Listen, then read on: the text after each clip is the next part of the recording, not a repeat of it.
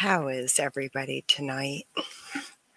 So, I wanted to record this talk for some people because I know I had a lot of interest and questions about Amish education already. And one of the things is that there's a lot.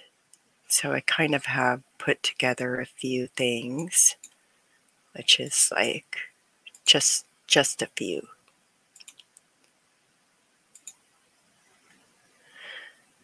Anyways, I don't think this is gonna work very well the way that it is, so here we go.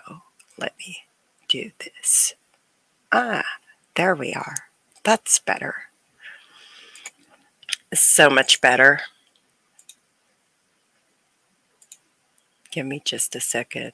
I gotta fix this because, we're not exactly prepared properly. Maybe. There. This is better.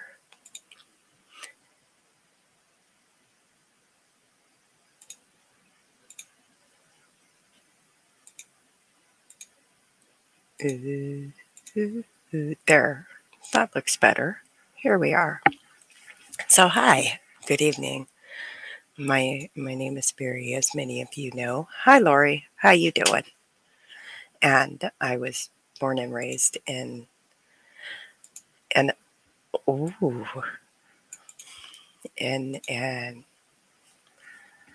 order Amish communities. I lived in an Troyer Amish community as well.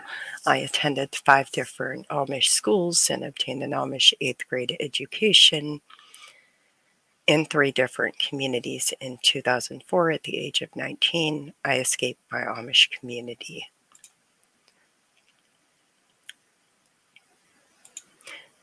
So today we're talking about a brief overview of Amish education and things that can affect you with the Amish education. Historically, Amish children attended public schools up until compulsory education laws were enforced, making them have to attend public school past the 8th grade. This led up to a Supreme Court case called Wisconsin versus Yoder in 1972, wherein 3 Amish families were fined for refusing to send their children past the 8th grade. It resulted in them being legally allowed to have their own schools called parochial schools, as well as not necessarily attending public schools. And it's important to note that prior to the ruling, some Amish did already have parochial schools. That is what the cornfield picture is about. The Amish children are running from people trying to bus them to the public schools. Today's Amish schools may vary from community to community, however, and from school to school. However, we only had one-room schoolhouses where all 8 grades were taught in all of the communities I lived in. Our curriculum was governed by the school board with oversight from the ministry. And some communities may have something called the book committee providing curriculum oversight. The contents of our curriculum were English reading, writing, phonics, arithmetic, High German, and in the last school I attended, we had some history and geography at the end of our schooling. Many of our school books were published by an Amish publishing company called Pathway Publishers, by the Amish for the Amish. Further, I had school books that had pages stapled together, pages ripped out, pages glued together, and blacked out portions with permanent markers. The content was heavily moderated by the above authorities in the church. We had no science or health education. I had teachers that only had obtained an 8th grade education similar to my own Amish education.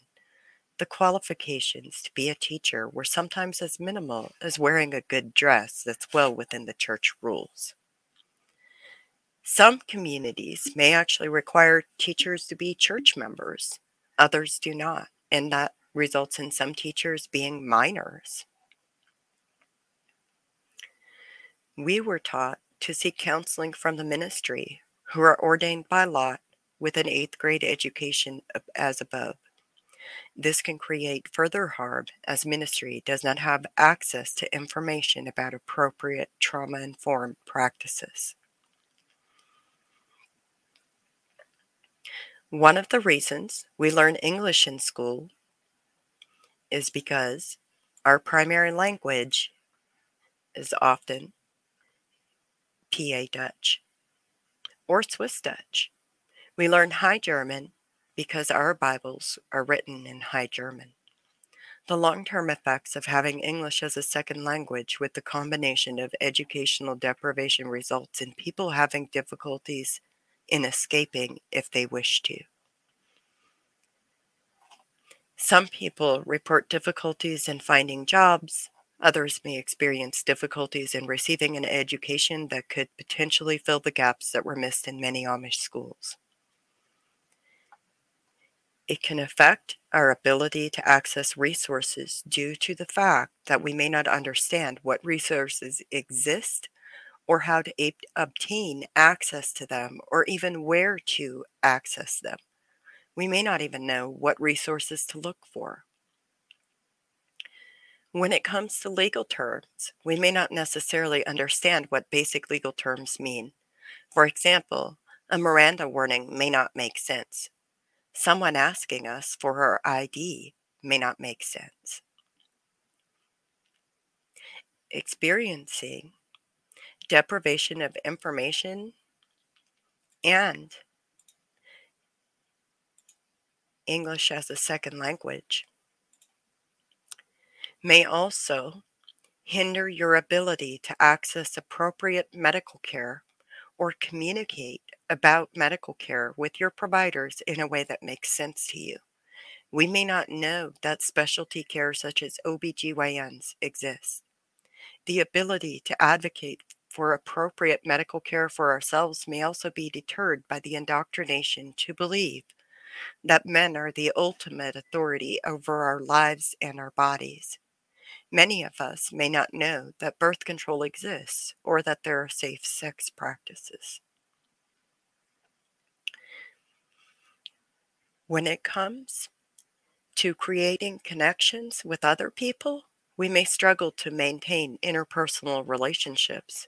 We are not the same culture as the rest of the USA. We do not have the same information available to us in order to begin creating meaningful connections. It can take a lot of work, and it may feel as if we're always steps behind where our peers are when we attempt to make connections outside of the culture. With that being said, let me share with you some of my experiences.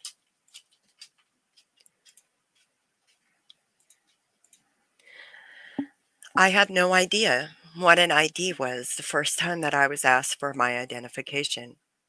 The I had to call law enforcement and report a crime, and when law enforcement came out, they asked me for my ID, and I just kind of looked at them. I'm like, "What do you mean?"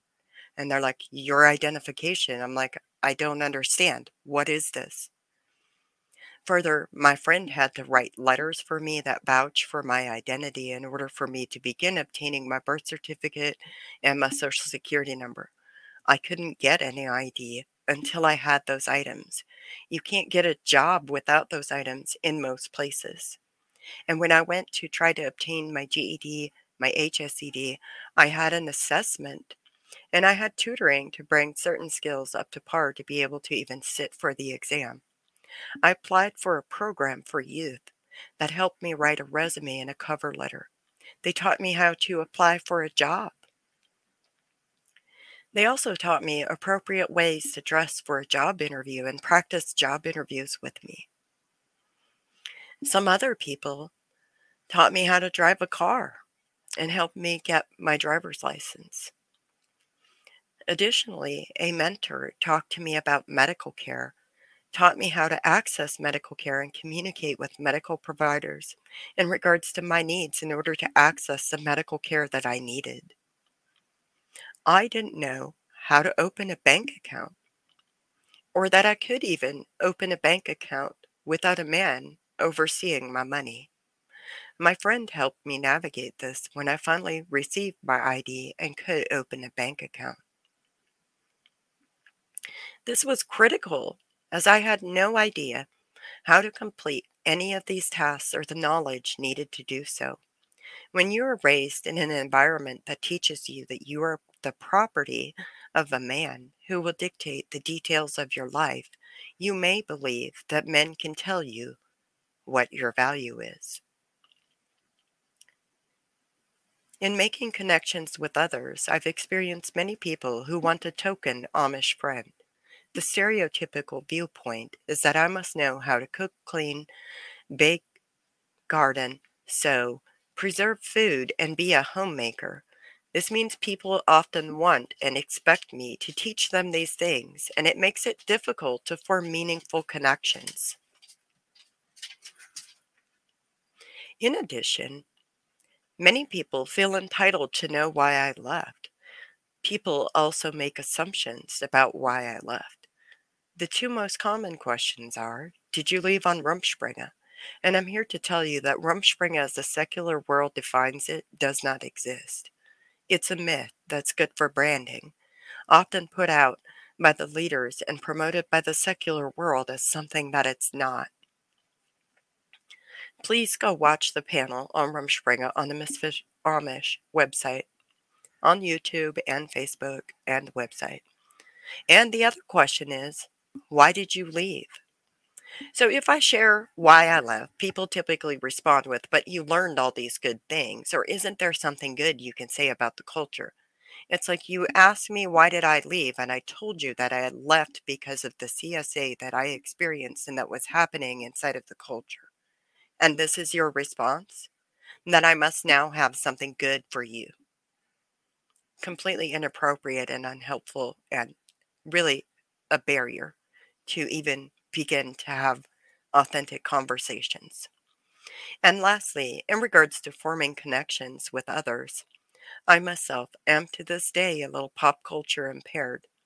I have no idea what movie reference it may be about 90% of the time. I don't get common cultural references that people in the secular world use to form connections. It can get disheartening and isolating for many who experience this. The bottom line is, educational deprivation may affect you in a wide variety of ways and can include things you may not necessarily know when you first escape. The secular world is like a different country when we first escape. And until we know information, we can't begin to have bodily autonomy and self actualization. I'd invite you to learn more, elevate the voices of survivors, become active in spreading awareness, and go sign the petition in the link. It's on all platforms. I have provided a list of resources as well. Let me show you those. Here we go. I don't know if anybody can read that, but there it is. I can add that to a comment on all of the videos so everybody can has access to these resources. Um, that these are resources that we suggest as a beginning to further educate yourself. When you elevate the voices of Amish survivors, you are supporting our ability to speak against all odds, especially when some in academic circles have written, the Amish father or another male family member, such as an uncle or grandfather, will be central to all discussions and decisions. The Amish mother will be unlikely to engage with the worker, both because of male-female roles as well as familiarity with the English language. Harder, 2021.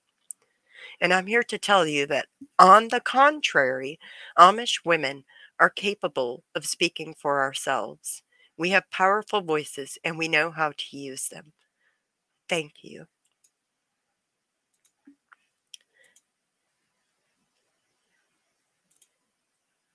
That concludes the talk about education that I have given.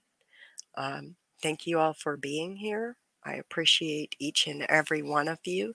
Hey, Jessica, do y'all have any questions for me? Because y'all are getting a moment to ask me questions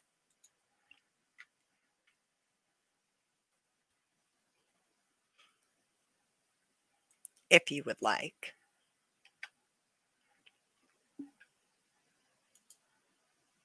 I'm just saying, anybody. But here's the thing: it's like when we don't have appropriate access to information, information can be wielded as a weapon. And we really have to find a way to elevate the voices of people who are able to openly speak about what it was like. We really do. Thank you for listening. I hope everybody has a good one. And since there's no questions, we're just going to go ahead and sign off.